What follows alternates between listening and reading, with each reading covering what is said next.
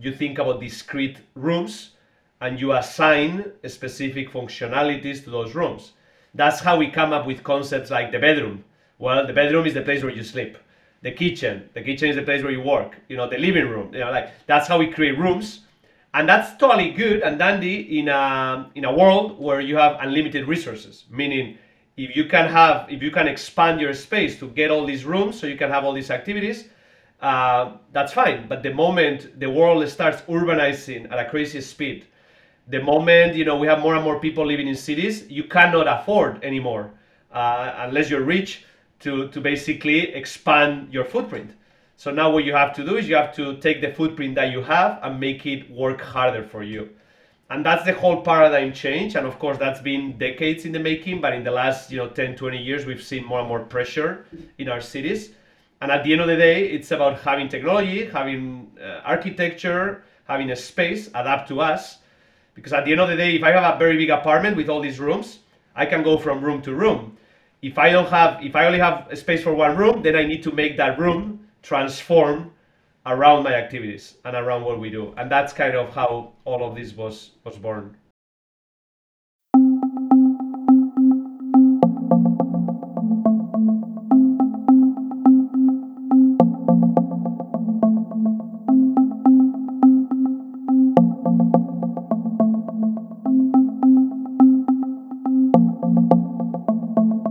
Hi everyone, welcome to this week's release of the Real Market Talks podcast. In this episode, Hasier Larrea shares how he started his company, Ori, which creates architectural furniture concepts for flexible living. Ori has been responding to the growth of urban living by applying sophisticated engineering and design to maximizing living in smaller spaces. In addition to diving into Ori and the products they develop, Hasier talks about his time at MIT and how he combined his background in mechanical engineering with the cross-disciplinary approach to problem solving at the Media Lab. Ori is committed to providing innovative solutions to the emerging challenges of growing cities, limited space, and rising cost of living. They are currently delivering products across North America and continue to expand their reach. As always, I'd love to hear your thoughts on the episode and the show in general. Feel free to leave a rating wherever you get your podcast, or reach out to me at realmarkettalks@gmail.com. Thanks again for tuning in. Now let's hear more about Ori.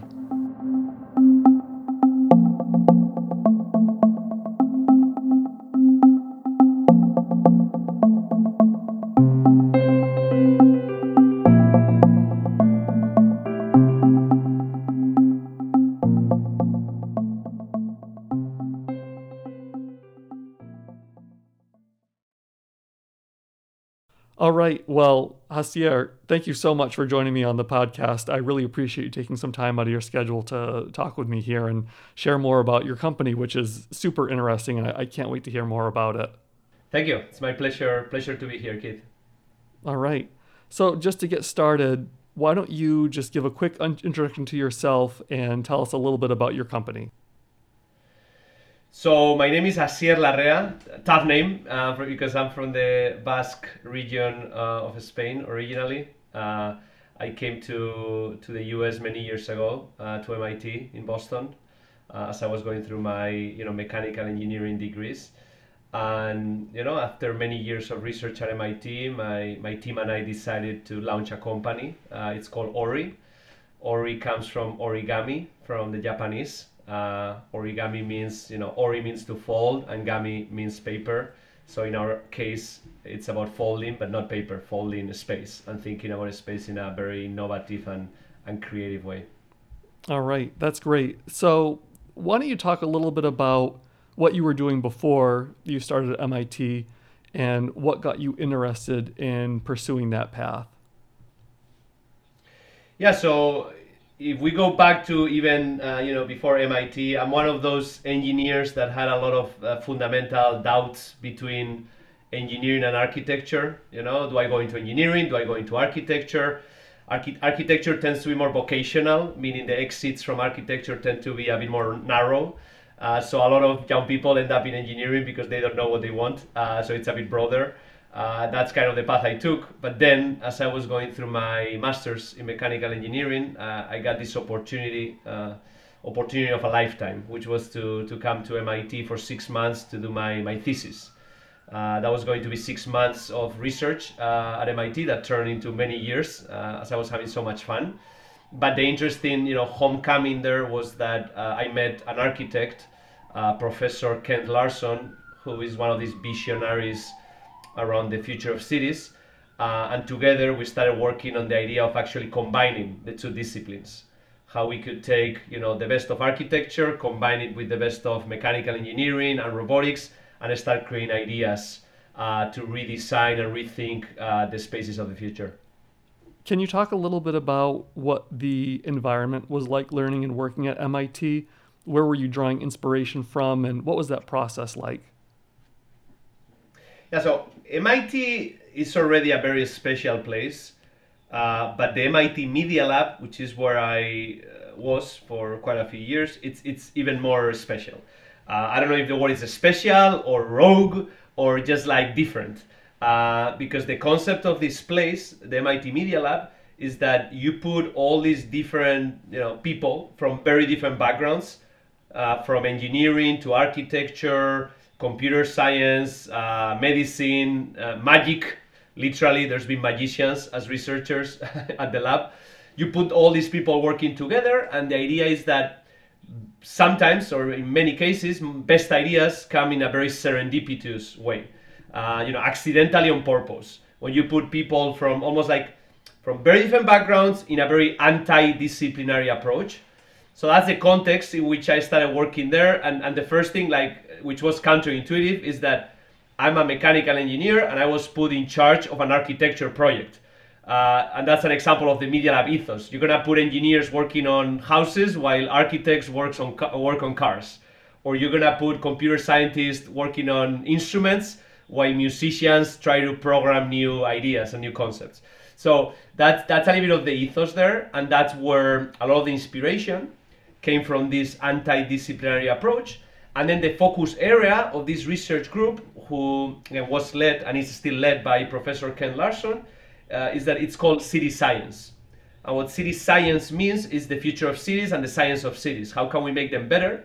And how can we use technology to think about the way we build our homes, the way we transport ourselves to our cities, the way we generate energy, food. So that's the big context in which we started all our work, and the inspiration happened to actually start working on architecture and small spaces specifically. And it sounds like you already had somewhat of an interest in the architectural disciplines. It was something that you were thinking about when you were starting your career early on in your studies as a mechanical engineer. But when you started working at the MIT Media Lab, it sounds like you connected with people who were able to just take that interest and help you expand on that. Yeah, so a couple of things. The first is that I got to understand the challenge, and second, we got to understand an approach to solve that challenge. So let's go one at a time. The challenge, it was really related to the future of cities and the fact that there are, I would say, two problems that cities are facing. One is sustainability, and the fact that, for example, buildings are 40% of carbon emissions. So how can we think about buildings in a more efficient way and the way we live in a more efficient way? And secondly, affordability or lack of affordability. When you think about cities across the globe, the challenge of affordability is a big one. People cannot afford to live in these cities. So we started thinking first about those problems, and then we started thinking about, okay, how can we tackle those two problems? And we started thinking about the concept of space efficiency. And the reason space efficiency as a concept is so important is because if you can prove to people that they don't need as much space as they think they need, now you are using less materials, which is less emissions, you're using less heating and cooling, which is less emissions, and you are actually allowing people to live with a smaller rent check or a smaller mortgage, because all of those things are proportional to the amount of square footage that you need. So that's kind of where the inspiration happened. And then, of course, we looked at the past of space efficiency. And I'm sure you are familiar with old concepts of space efficiency, like the Murphy bed, the famous, foldable bed that many of our grandparents had in their homes. And the challenge with a lot of these solutions is that they are basically stuck in the 20th century. When you think about the Murphy bed specifically, which was invented by Mr. Murphy, William Murphy, it was actually invented only 3 years after the first mass-produced car, the Model T by Ford.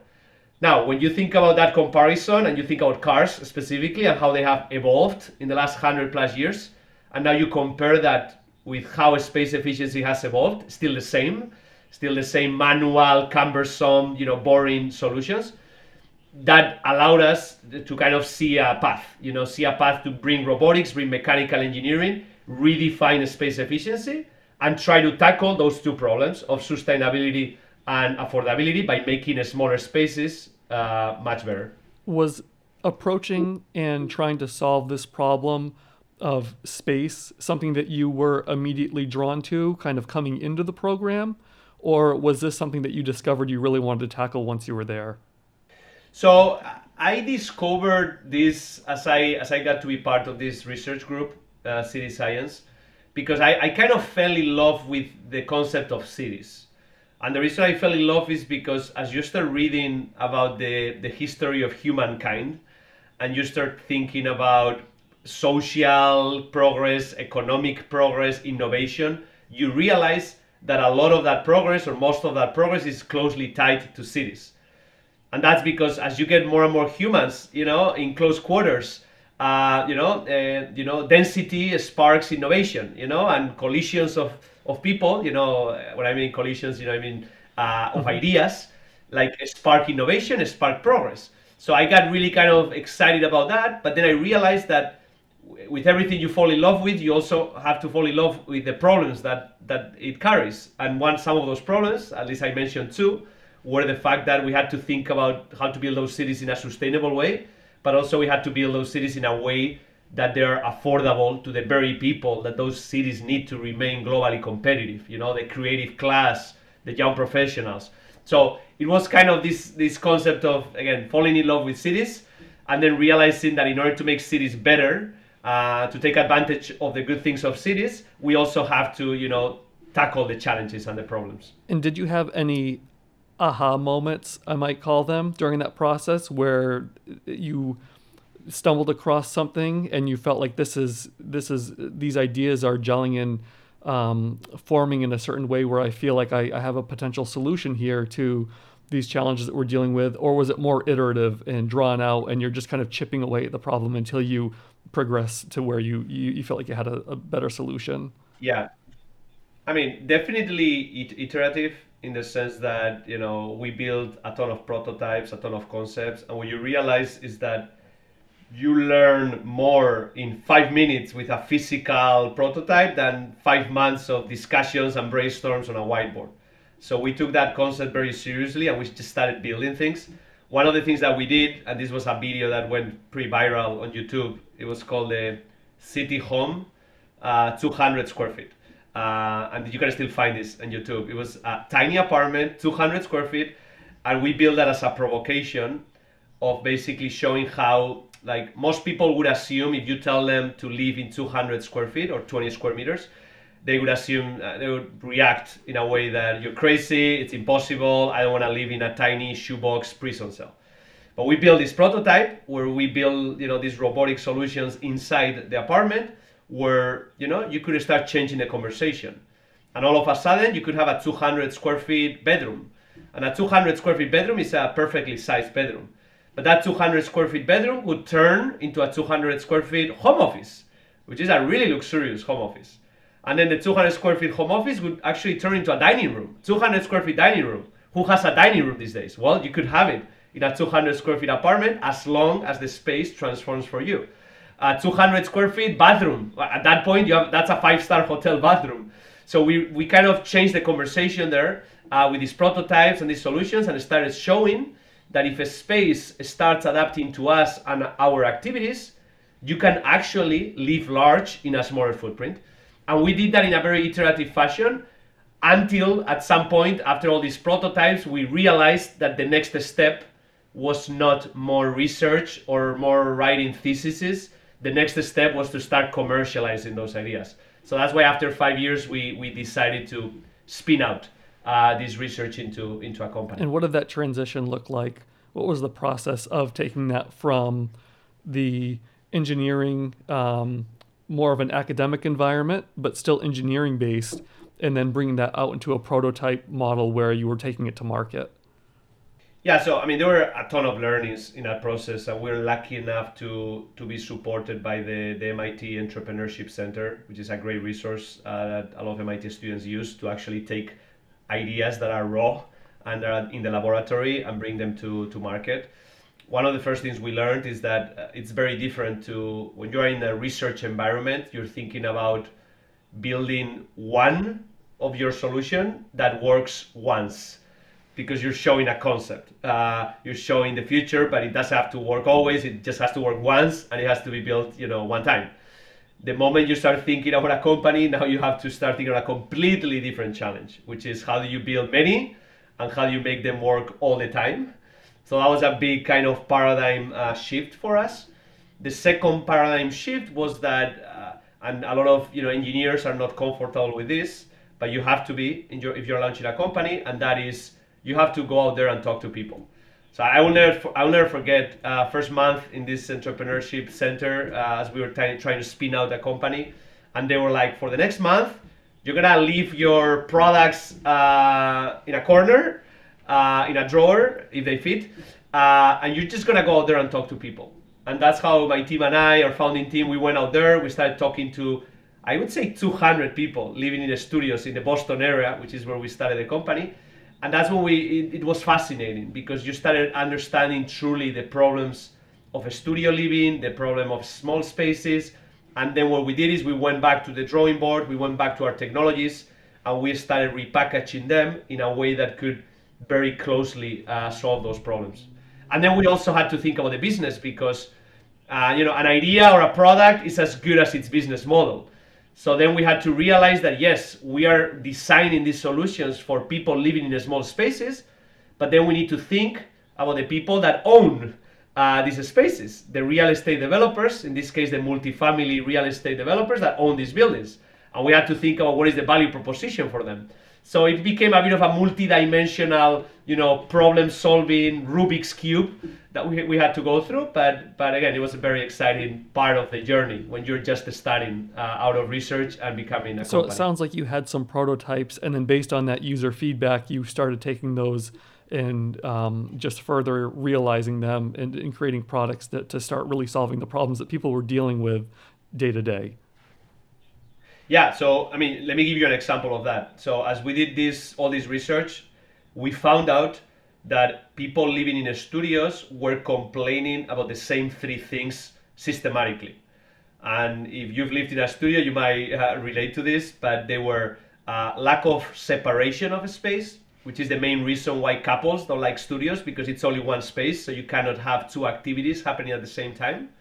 Then lack of a proper living area, and that's the idea that a studio usually feels like a hotel room. Your bed is in the middle and your bed dominates the space, meaning it feels like a bedroom. It doesn't feel like a living room. It doesn't feel like a home office. You want to have friends over. It doesn't really work. And number three, lack of storage. People still have a lot of physical things. So we took that, and the very first solution that we developed was a robotic wall system that could move across the apartment to separate the space in two spaces, in one big space, two smaller spaces. So it would basically again create separation. It would hide your bed in a way that it could create a complete living room without a bedroom, without a bed anywhere, and then it would bring you a ton of storage. And this would be this machine for living in some way. So that's how we came up with that idea. But the first thing we did, kind of tied to your question, was we found an apartment in the seaport in Boston. We rented it, we put it on Airbnb, and for the first year, we just had people staying there. We had more than 100 people. We got young couples, seniors, like from 20-year-olds to 80-year-olds, and we started iterating and we started learning about what people liked, what people disliked, how we had to think about safety features, reliability, and all of that again went through a very iterative cycle that started by putting a system in an apartment, putting it on Airbnb, and just getting feedback. That's great. And In previous speaking engagements that I've seen you in, one of the things that was really interesting, and I was hoping you could speak more to this here as well, is you talked about when you were studying the archetypes of space throughout history and living, that there was just not much transformation in how those spaces were built, organized, and used. And Yeah. can you talk a little bit more about that and what your research looked like when you were studying that issue? Yeah, absolutely. So I used to joke a lot about this, and it used to be the first slide in all my presentations, which was basically a comparison between two floor plans. So I had these two floor plans of apartments that looked almost identical when it comes to the walls and the separations. And the fun fact was that one of them was actually my parents' home in Spain, and the other one belonged to a Roman Empire captain. And the Roman Empire was there many, many years ago, 2,000 years ago. So that shows you kind of how much, when it comes to interior architecture and design, spaces have not evolved in 2,000 years. And that's how we thought for many years about space design, meaning create rooms and you assign specific functionalities to those rooms. That's how we come up with concepts like the bedroom. Well, the bedroom is the place where you sleep. The kitchen is the place where you work. The living room. Like that's how we create rooms, and that's totally good and dandy in a world where you have unlimited resources. Meaning, if you can expand your space to get all these rooms, so you can have all these activities, that's fine. But the moment the world starts urbanizing at a crazy speed, the moment we have more and more people living in cities, you cannot afford anymore, unless you're rich, to basically expand your footprint. So now what you have to do is you have to take the footprint that you have and make it work harder for you. And that's the whole paradigm change. And of course, that's been decades in the making, but in the last 10, 20 years, we've seen more and more pressure in our cities. And at the end of the day, it's about having technology, having architecture, having a space adapt to us. Because at the end of the day, if I have a very big apartment with all these rooms, I can go from room to room. If I only have a space for one room, then I need to make that room transform around my activities and around what we do. And that's kind of how all of this was born. Yeah, that's such an interesting observation and study that you did, and especially between such a large span in time with such little change. So it definitely seems like this is a timely exercise that you guys are doing in trying to provide these solutions. So I think that's a great overview of how the company came to be and the idea and the concept for it. So can you talk about, now that you've become more established, what Ori is doing, what your product lines look like, and maybe dive into a little bit more about the types of clients that you're working with and how you're trying to solve this problem for them. Absolutely. So I like to say, in summary, that we are in the business of small spaces, and we're in the business of making smaller spaces feel much larger than they are. Now, in order to accomplish that, you need a technology toolkit. And these are all these solutions that you can find at oryliving.com, which it's always easier to see videos than to explain in words. But these are solutions like, for example, beds that at the press of a button or Alexa, your voice, can drop from the ceiling and turn a living room into a bedroom. Or a closet that you press a button, it expands and it gives you the walk-in closet experience when you need it, or it makes that walk-in closet disappear when you don't need it. So it's all about using a square footage in the smartest way possible. And of course, that ties us to the real estate industry, which is the business of square footage. So what we do is, as we work in smaller spaces, and most of these smaller spaces, studios, tend to be rentals, then we work with that developer that is building, a multifamily building and is building studios in that building.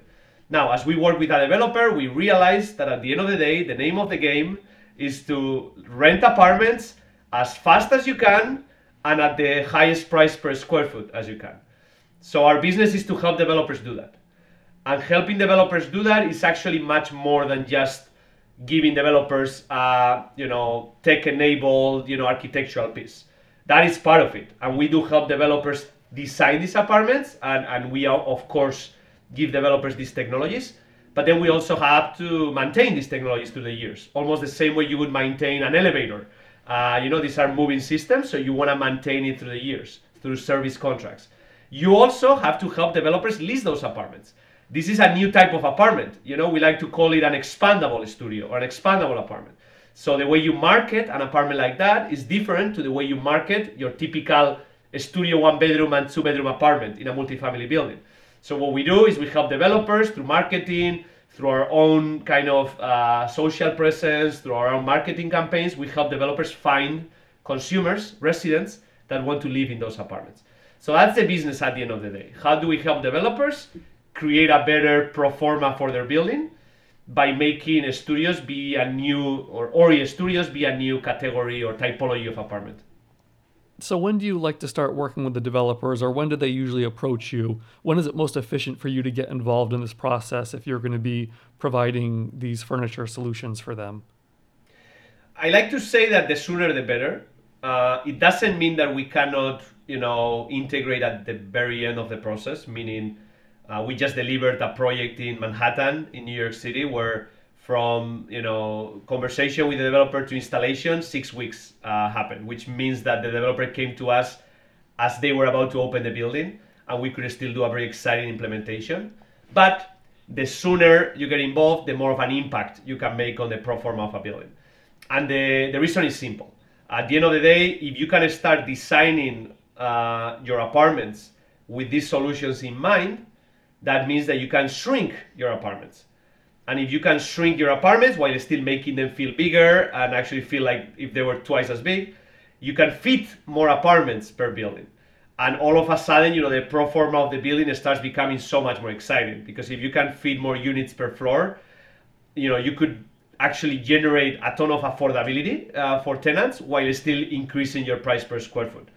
I always like to refer to one of my favorite projects when it comes to planning early, and that is a project we designed and built in Fort Worth, Texas, which is probably the last place where you would imagine some of these ideas making sense. Texas, you always think about, okay, big spaces, everything big. Well, we have a project in Fort Worth where the developer designed their building around these technologies. They were able to shrink the unit sizes. So if the average studio in Fort Worth is 500 square feet, these Ori studios became 350 square feet. And because they became smaller, they actually became the most affordable studios in the market. So all of a sudden, they were able to market the cheapest, but also the coolest apartments in the market. And that's a very strong proposition. That's why the building leased in about a month. So, of course, that's an example of planning early. You can still plan late and still have an impact, like some projects we've done. But to your question, the sooner, the more of an impact you can make. And I'm going to ask a really technical question here. Yeah. What's the loading process look like? What are the requirements? Is this something that you can bring up in an elevator if you have an already built project, or do you? Okay, so a service elevator or some sort of freight should work for that. Yeah. So we like to. Interestingly enough, we like to think about our solutions from a functionality standpoint. We like to think about them as architecture, because they do create rooms, which is what architecture is about, interior architecture. But when it comes to deployment and fulfillment, which is what you are referring to, we like to think about our solutions like furniture, meaning they come post certificate of occupancy, they come flat packed through the elevator, ideally the service elevator, but if they also go through a normal elevator, come through the door, they get assembled in the apartment, almost as a piece of furniture at the very end. How many regions are you guys working in now? Every time I talk to you, it seems like you're in a different part of the globe. Have you been installing projects lately? So we are in North America right now. That's our focus. That will be the US and Canada. We are in more than 30 cities because, as I referred to the Fort Worth example, what we have found out is that this is not just about New York and San Francisco. This is also about secondary, tertiary cities that are also having trouble differentiating the multifamily stock or making the pro formas work. At the end of the day, when you think about yields on cost, it's all about how do we make the formula work in real estate. So the moment you can increase that yield through innovation, this is attractive to all types of markets. We're seeing a big push from Canada. Canada traditionally has been more condo driven, but now we're seeing a big resurgence of rentals, whether it's because of regulation or consumer demand, but we're seeing many projects coming online. That's our focus. Now we do get hundreds and hundreds of inbound inquiries from international developers. So we are starting to explore that and thinking about cities across the world like Tokyo, Seoul, Dubai that we think could have could be a great market for us. But we're not ready to announce anything yet on those markets right now. Mostly focused or exclusively focused in the U.S. and Canada. Oh, interesting. And it seems like you have at this stage a variety of products that meet all sorts of different functionality. Are there any that you have been particularly excited about that you've launched that maybe, I guess this could go a couple different ways. Have you developed any products that became a surprise to you and how they were received and used and that you were really excited about? Or were there some that you developed where you said, hey, this is something we never could have thought of before, but the solution, that way we've done it, is going to have a really meaningful impact for what we can market? Yeah, interestingly enough, I don't think we've ever been surprised in the sense that we've taken a very systematic approach to product development in the sense that let's understand the problems and then design solutions that very clearly tackle those problems. So we found a very clear mapping between those problems and then the solutions making sense. So I wouldn't say like, oh, we developed this thing, we didn't know what was going to happen, and then it was a success. That's not what we've seen. Now, when it comes to favorite products or products that probably make the most difference, our listeners cannot see it, but right now I'm actually in my home office, and in my background I have this space that looks like a perfectly good home office, but you can probably already see there's there's actually a bed in the ceiling that at the press of a button drops, and this actually is my bedroom. So the cloud bed system has become probably our most popular offering because it basically kills the biggest space killer of all. The biggest space killer of all is the bed. The bed takes a room called the bedroom for 24 hours when you only need it for 8 hours, around 8 hours a day. So at the press of a button, every morning I go to the bathroom, press the button, and by the time I'm back from the bathroom, my room is completely different. It's not a bedroom anymore. So that's become probably our most prominent solution. But then we realize there's no one size fits all. So we have storage, office solutions that depending on the market, depending on the building, we combine with solutions like the cloud bed or we do them on their own. So that's why it's a toolkit. It's like looking at floor plans, looking at small spaces and thinking about what does this space need from a design standpoint, but also from a financial performance standpoint. Like how can we make this space better in a way that helps the resident, but also the developer economics. So if a developer is coming to you with a floor plan, are you creating solutions to tailor to those spaces, or are some of these products more off the shelf? They have set dimensions, they're modular, and they fit in a certain context, or do you do both? They're pretty off the shelf, the solutions that we have, because at the end of the day, the needs regarding rooms are pretty universal. Like when you think about rooms, it's about a place where you sleep, a place where you work, a place where you entertain. So then we create a bunch of solutions that go from room to room. So whether it's a cloud bed that takes you from living room to bedroom, or it's a pocket closet that takes you from closet to office, like we kind of have this, how do you say, transformations or conversions that depending on the floor plans, which tend to be pretty standardized when it comes to multifamily. You look at your studios, your one bedrooms and your two bedrooms, they tend to be a very standard type of design. So then depending on the apartment, we would apply one or the other. So that's how we like to do it. We don't like to do too much custom stuff with developers because at the end of the day, if we were to create a lot of customization, then one resident might want one thing, but then the next resident might want something completely different.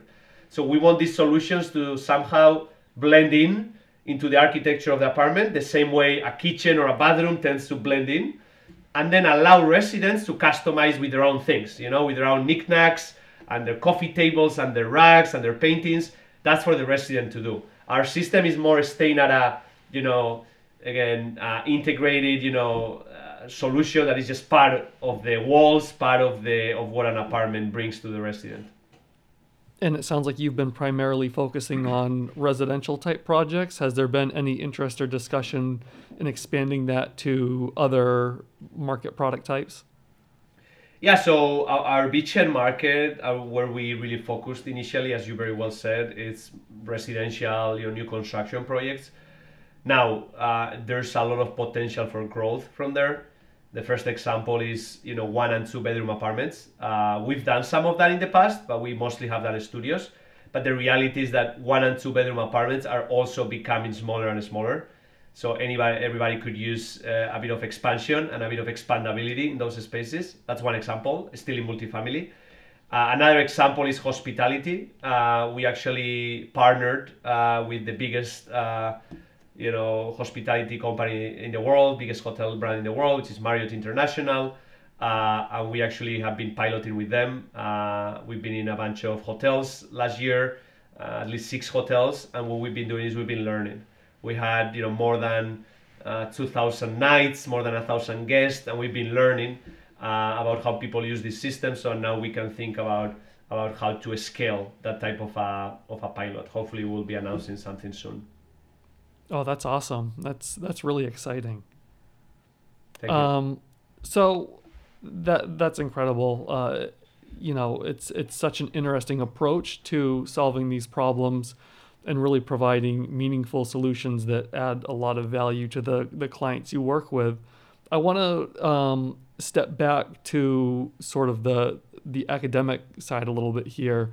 And I'm just kind of curious, after having the experience that you had going through MIT and all this research that you've done and all the inspiration that you've probably gotten along the way, if you want to speak to that a little bit more, in talking about cities, in talking about solving problems, what are some things that you look out into the market and say that you find really inspiring or that gets you really excited as well as what you're doing and what you're seeing? Yeah. So, when it comes to inspiration, I try to study the past a little bit to see kind of what other innovations had to go through some of the same challenges and winding roads that we had to go through. So I do like to read about some of those stories. And probably the biggest inspiration when it comes to what we do comes from a story that I find fascinating, and that's the story of the elevator. When you think about elevators, modern elevators, you have to go back 150 years to see kind of the true advent of that industry, because there were elevators before, but they were not safe and they were used just to move goods around. And all of a sudden, there's this guy called Elisha Otis, which in New York City, he demos the first safety mechanism for elevators with a very epic demo where somebody cuts the cords of the elevator and the elevator actually stays where it is. And all of a sudden, creates a whole industry. The modern elevator industry, which is an industry that changes real estate forever. And changes cities forever, because all of a sudden we could densify cities. We could densify cities by going up, and that had a big impact in things like affordability and sustainability. So that was 150 plus years ago. The interesting thing is that Elisha Otis created a company named Otis that is still the market leader of a $100 billion plus industry. So a lot of inspiration from that, and you don't see it so often, an innovation that truly changes the way buildings are built. That was an example, and I think that's where we get a lot of inspiration to really be what elevators were at that point and still are. How can we create a similar kind of impact in the way cities are designed, in the way buildings are built, through space efficiency and densification at an apartment level? So I always like to look at examples like that, and that's one that comes to my mind as an example of history really giving you lessons of how to think about the future. Do you get to stay in touch frequently with anybody that you had originally worked with at the MIT Media Lab?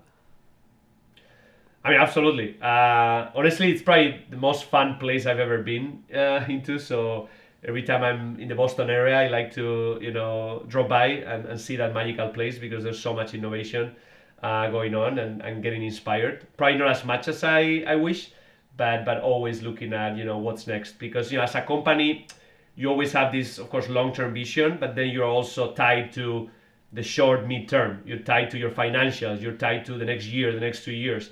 And these places like the MIT Media Lab or MIT in general, and all these great research centers across the country, they get the opportunity to be thinking 10 years in advance, 20 years in advance. So it's in my best interest to be kind of taking a peek at what they're working on, because it basically shows you where the world is going, and you always want to be thinking with that long-term mindset too. Yeah, I've had the chance to visit a couple times as well. And also to your point, it's just so inspiring and energizing when I go there. I describe my observations of it being a cross between a laboratory and almost like an amusement park. Like there's such a dynamic place with so many amazing things happening, and it seems like every time you take a corner, there's just some other incredible idea that's being built. Yeah. At this intersection between the media and the science and the research and the creativity it's just unbelievable. It's just incredibly inspiring. I always tell this story of a project that truly inspires me from the Media Lab, and I might not tell the story perfectly because it's a very old project, but it's such a great example of serendipity and creativity. It's a project, it might be like a 20, 30-year-old project, but it's a project that started as research with Yo-Yo Ma, the cello player, thinking about ways to augment the way he was playing the instrument and explore new ways of playing instruments. That research got seen by two visiting researchers at the lab at the time, which were Penn and Teller, no joke, like the magicians, Penn and Teller, that saw that technology and the potential of applying that technology into like a show, like a magical chair type show. And then, I kid you not, there's an executive, from I think it was NEC or one of these automotive companies, from Asia that looked at that technology and he saw the potential of applying that same technology into a passenger detection system in cars. A system that could tell the airbag when and when not to deploy, for example, when there's like a baby. So something that starts as research, for a cello player ends up saving the lives of kids in a car.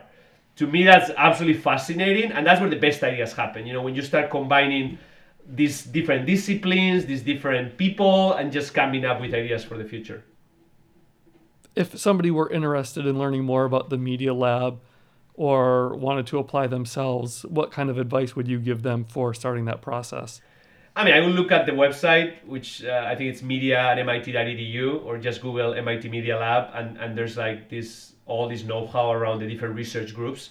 Every research group, there's like 25 of them, are like very different, and each of them has a very specific, thesis.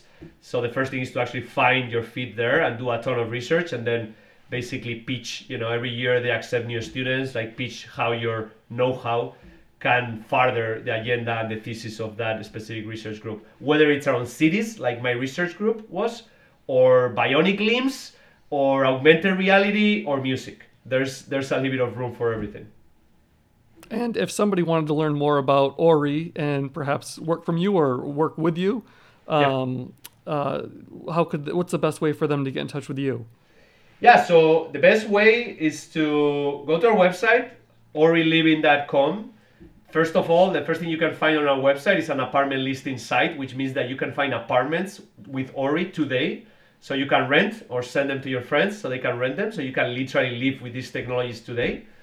And then, when it comes to, positions or opportunities at Ori, either through LinkedIn or Well-Found, which used to be AngelList before, that's where we tend to post all our positions. And there's sometimes positions around marketing, sometimes positions around engineering. So I really recommend people to check on both LinkedIn and Well-Found. Great. And potential clients, if they wanted to work with you, same thing, visit the website. Yeah, the website has a very clear tab, which is around building with Ori. So the website has the tab for consumers and residents, but then it has a tab for developers thinking about building and creating supply of Ori apartments. And we just ask a couple of quick questions, and then we get a person, a specialized kind of Ori designer that will walk them through the process. We'll help them understand how to implement the solutions, how to design their units, and we'll walk them through all that process.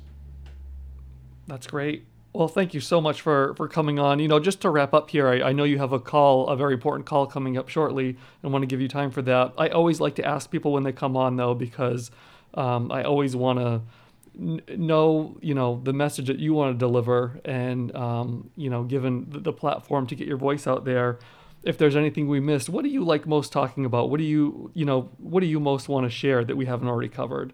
I just like to reemphasize like our mission statement as an organization, like why do we exist? I believe that companies need to be very obstinate about their vision, but then flexible on the tactics. I don't know whose quote was this, but somebody smart that said it before. And for us, it's always been about this idea of let's empower people to live large in a smaller footprint. we cannot keep thinking about unlimited use of resources. We are more and more people. There's 200,000 people moving to cities every single day. That's a ton of people. So now we need to think about how can we be smarter about spaces. And that's kind of a bit of our vision. It's not just one company that will do it. We welcome other innovators to really kind of join the challenge and start to think about how we can make spaces smarter so they work for us instead of us having to adapt to them. So that is the idea. Empower people to live large in a small footprint, and then using technology to make these spaces, the coolest, the most affordable for residents, the most sustainable for the planet, but also the most profitable for developers, because developers have to build these things at the end of the day. So we want to make sure that profitability is there for them. Yeah, that's awesome and such a great message. Well, thank you again for coming on and sharing all the incredible insights into the work that you've been doing and the lessons you've been learning and for the aspirations that you guys have. I'm really excited to see how it continues to grow and learn more about your products as well. So again, just can't thank you enough for coming on and sharing that. Thanks for having me. It was a pleasure.